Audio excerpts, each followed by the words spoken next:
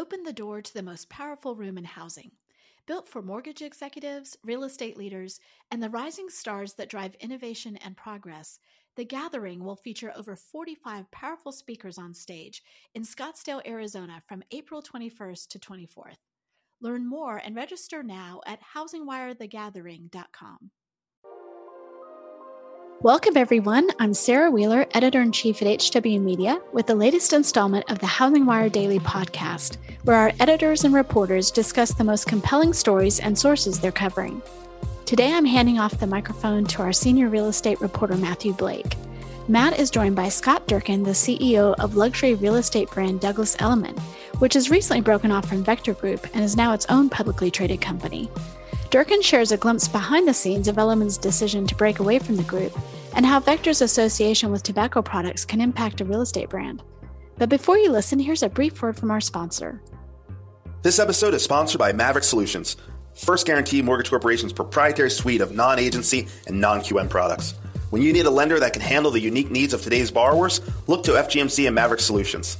Whether your client requires flexible income documentation, is a first-time investor, has experienced credit challenges, or needs a jumbo option, Maverick Solutions has got you covered. Maverick Solutions products are available through wholesale and non-delegated delivery. Learn more about Maverick Solutions at fgmc.com/Maverick. First Guarantee Mortgage Corporation, NMLS ID 2917, 5800 Tennyson Parkway, Suite 450, Plano, Texas, 75024. Hey, this is Matt Blake, real estate reporter, and this is Houses in Motion, part of Housing Wire Daily. 2022 is off to a difficult start with the rise in COVID-19 cases, triggering many questions, including what is appropriate to do in person. Real estate is wrestling anew with what are essential in-person activities. But there are other major news developments of the new year. One is that Douglas Elliman is now its own publicly traded company, breaking away from being a subsidiary of Vector Group. Miami-based Vector Group, run for the last 20 years by CEO Howard Lorber, has always been an idiosyncratic presence in residential real estate. On the one hand, it held Elliman, a national brokerage specializing in luxury, and invested in other real estate companies. On the other hand, it's home to the Liggett Group, a more than century-old producer of discount tobacco products. But in August, Scott Durkin replaced Dottie Herman as CEO of Douglas Elliman, and Durkin and Lorber quickly moved to make Elliman a standalone, noting to Bloomberg News in November that certain funds and institutions won't invest in tobacco. For this episode, I spoke with Scott Durkin about his career in real estate and decision to make Elliman a standalone company. We also discussed real estate amid Omicron. And I pushed Durkin on why it seems Wall Street investors generally do not think much of residential brokerages. I hope you learned something from this podcast, or at least were moderately diverted. Please contact me at mblake@housingwire.com. That's mblake@housingwire.com. Hello, I am here with Scott Durkin, CEO of Douglas Elliman Realty. Scott, welcome to the show. Thanks, Matt, for having me. It's good to be here. Great. So, Scott, what are your roles and your responsibilities at the new Douglas Elliman, which is spin-off from the Vector Group?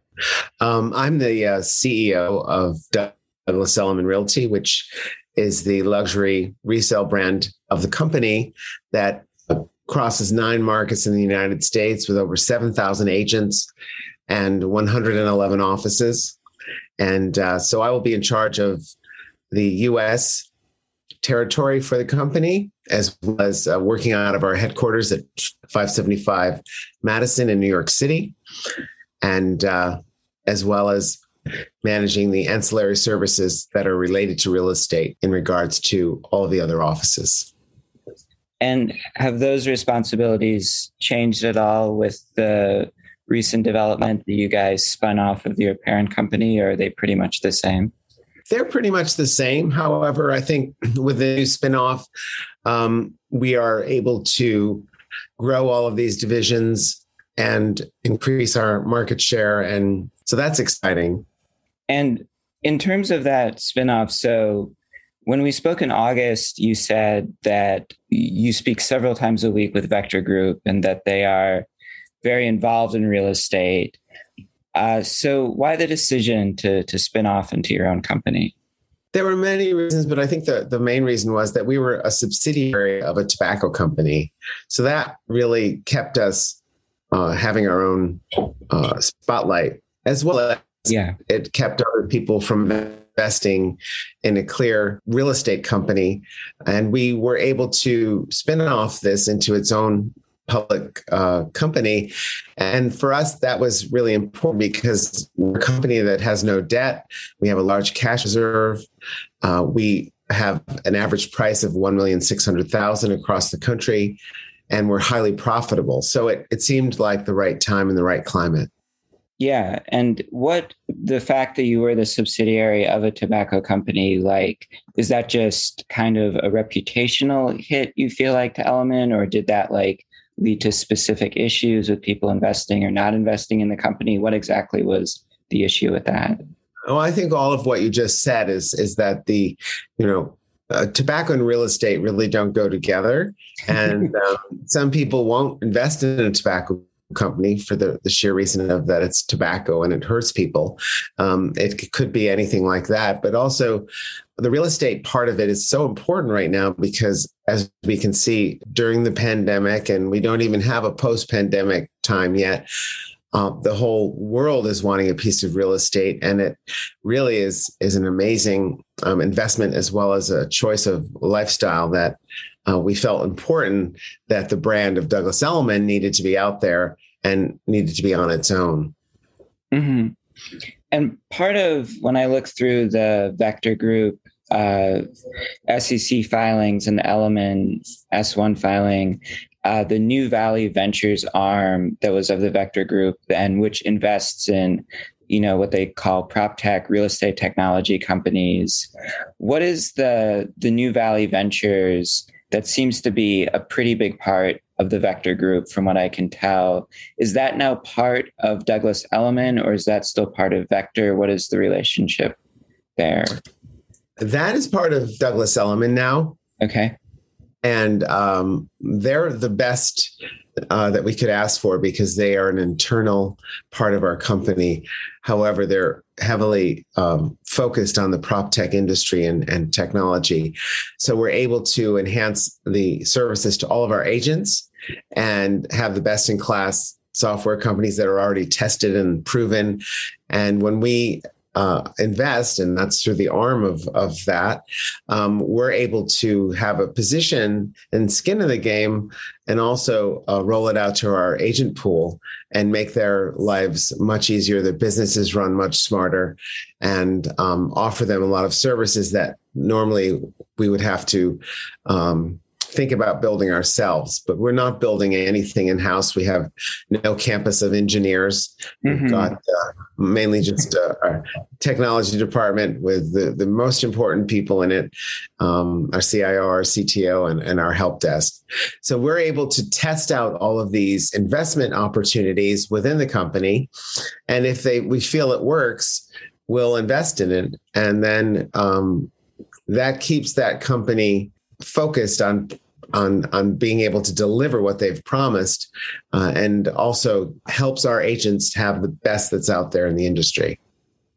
Could you give an example or two of a New Valley Ventures investment and maybe its interaction with agents? Well, we've just invested in ReChat, which is a CRM that it goes within our Douglas program. Our Douglas is our intranet for our agents. It's called My Douglas. And ReChat is one of the best CRM programs out there right now for real estate agents. And that's one of the things that we needed most for our agents was the CRM piece, because many times that falls on the wayside because the agents are so busy. But this new program for them is really exceptional.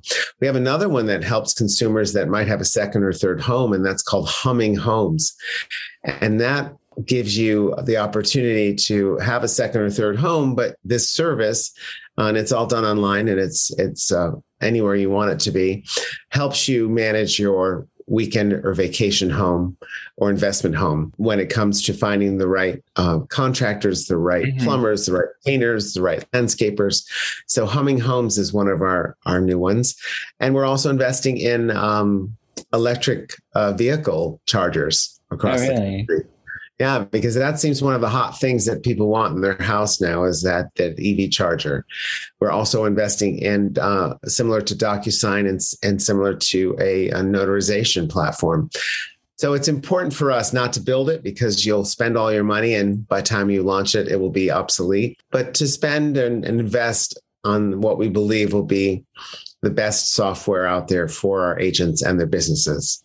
I thought the Humming Homes one was particularly interesting because you are a luxury brand in real estate. How many of kind of your clients would you say have a second or third home? How prevalent is that among your client base? It's very prevalent. It's I don't have the number offhand, but I would imagine it's well over 50% of our clients have at least 2 or 3 homes. And how do you sort of get those clients to stay with Elliman? I mean, how would you sort of differentiate yourselves as a brand from, say, either Compass or maybe other more like Warburg Realty, other kind of more local boutique places in New York City or Aspen or elsewhere? I think one of the hallmarks of our brand is that we have a connectivity amongst our agents that no other brand has in the country. We are where our clients are. So when you look at our map, we can be in Palm Beach, Miami, Manhattan, Brooklyn, the Hamptons, Boston, Greenwich, Connecticut, Scarsdale, and then on to Aspen, Austin, Dallas, Houston, Beverly Hills, Malibu. We are in those markets where the client goes, and we find those markets that feed our other markets. We're now expanding in the west coast of Florida, in Naples and Sarasota, St. Petersburg, and then the East Coast. We're going to be opening up in Vero Beach. For us, we follow the client, and that's important because the clients that feed our luxury markets need something else in another market. But most importantly, the Elliman agent possesses a drive and something that we help them build on selling in multiple states. So we have agents that are licensed in all of the states that we have offices in. And more importantly than that is that we have events all over the country where the agents are constantly together.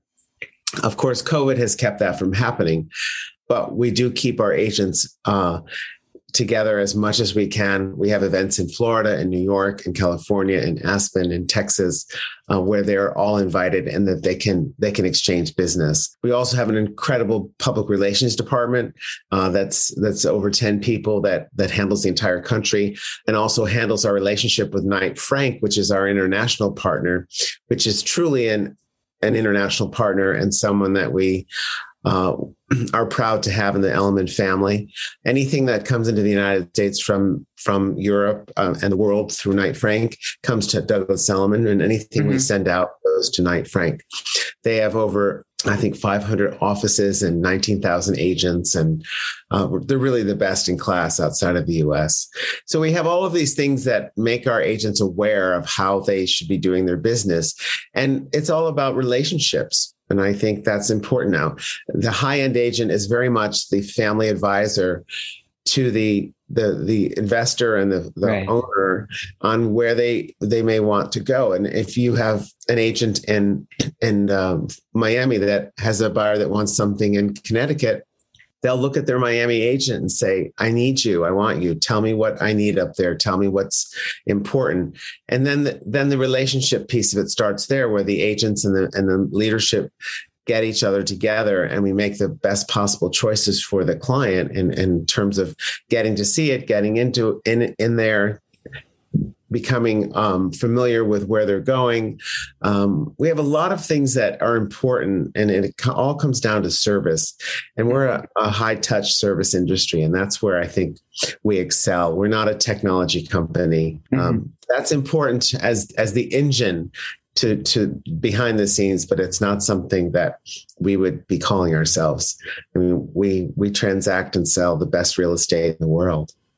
Yeah, and that's notable because Compass, Keller Williams, many other brokerages now are calling themselves technology companies. So it's notable that you don't. So with Douglas Elliman becoming public, you're now being traded publicly.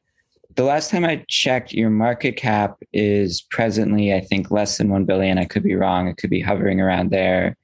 And I mean, this compares pretty favorably to other brokerages like Realogy, which has, much larger the size of you guys, has, presence in every corner of the United States, Coldwell Banker, Century 21, all parts of Realogy. Their market cap is less than 2 billion. I do not know much about market caps and market values and how they represent the true value of a company. But these numbers do seem arguably at odds with the billions of dollars in sales volume that Douglas Elliman does each year and the continued role of brokerage in the housing market. I guess my question from all this is, do you see any disconnect between how you perceive the value of brokerage and maybe how Wall Street investors or people who buy stocks might? Well, it's interesting you say that. I think when you peel back the onion, you realize that we sell real estate and we know that, and that's our laser focus. We also peel it further and we realize that we should be involved in title and in mortgage and in escrow and other services that help provide revenue to the bottom line. I think the valuations are quite, they don't compare up. Yeah, well, they don't. When you look at them, you put them all up there. You're like, wow, this doesn't make any sense. And in many ways, we've often wondered that too for some of those valuations that are, $4, $5, $6 billion. But for us, our focus is on luxury real estate, and we are highly profitable. And I think that shows you where they have valued us, and that's important for us to be able to go to the market with. And when you look at our financials, it's all very clear on what we're doing and how it's going and how we're growing and what our footprint is and what our future footprint is. So I think for us, we're in a very good position right now. And it's a position where you really have to show that what you're doing, and you have the market share and you have the average price and you have the profitability. And I think we happen to hit all of those marks. Mm-hmm. Mm-hmm. Anything else in terms of your pitch as to why someone should buy shares of Elliman, or whether you think your market value might change as you become more established as a publicly traded company on its own? Well, I think as a personal pitch, if I was looking, or even, I often say to people, well, what does everyone talk about when they're at a social setting? Mm-hmm. Most of the time it's real estate. Mm-hmm. It always is. It's always about owning or going somewhere fantastic. It could be luxury hotel ownership. It could be staying at the best new property in somewhere else. And as you can see in the landscape now, a lot of these hotels are realizing, we need to have our branded residences. So we're involved in that with Susan DeFranca and the Douglas Elliman Development Marketing. We're launching all of those as we can of these luxury brands. So we're there for the experience as well. And I think that it's important for people to be able to invest in things that they know about. And we always used to say real estate's like driving your money right into the ground, and you have the best control of it. So I think if you look at it historically, and we have the Jonathan Miller reports, our relationship with Jonathan, the trajectory of that has always been it's been a great investment for so many people. It's rarely not performed. And we always say, real estate should be something you're buying to live in. But when you look at it historically, it's always done well. So I think you should invest in what you know and what you're comfortable with and what you can see the historical values on, and make your decision. Mm-hmm. Finally, the last topic I wanted to speak with you about is Omicron obviously is dominating society at large right now. how has it affected your company and the real estate market generally? I think it's probably classified under a really big hiccup, because let's not forget, we're coming over on our second year in the beginning of March, when this started. So for us, we're all set for it. We've pivoted. We've redone the way we do business, the way we do showings, the way we do contracts, closings, inspections. Everything's poised that we can operate under any environment right now. It's unfortunate for Omicron. We're all hoping, we collectively say that we hope it's just the new flu or the new cold, right? And that it will end everything and we'll be able to move on. But as you know, if you're in the densely populated cities like New York, the cases are just all over the place, and it's 900,000 in one day. But hopefully this one will be short-lived and we can move on. But yes, and I think it also has helped the housing market in many ways, because people don't want to be left without having somewhere to go in case they do need a second home, or a third home, or somewhere else to take their family or their friends.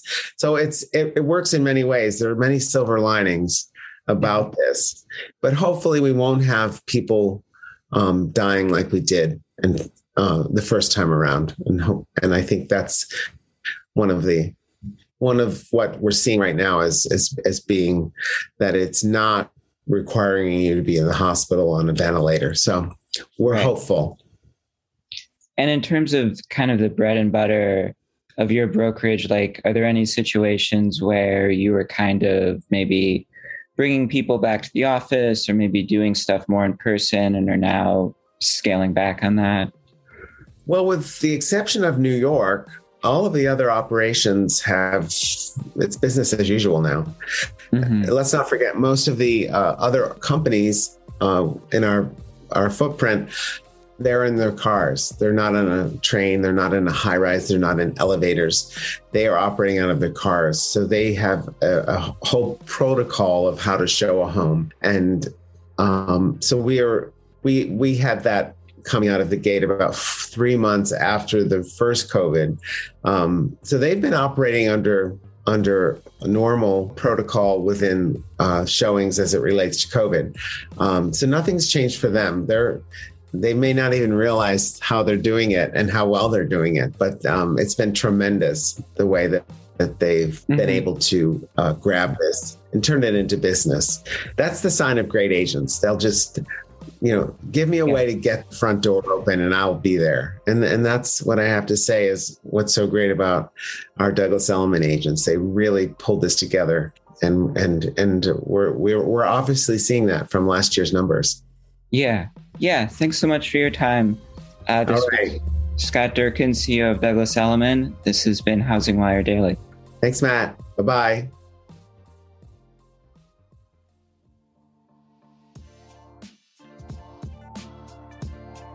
Looking for more insight into what will happen in 2022?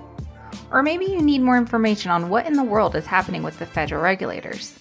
Or you could just be looking for information on how to stay competitive as the industry shifts to a purchase-focused market. Our HW Plus Premium membership comes with all of this insight and more. With your HW Plus membership, you'll get at least 5 HW Plus articles a week that dive deeper into the daily news to help you confidently make business decisions. To join, go to housingwire.com/membership.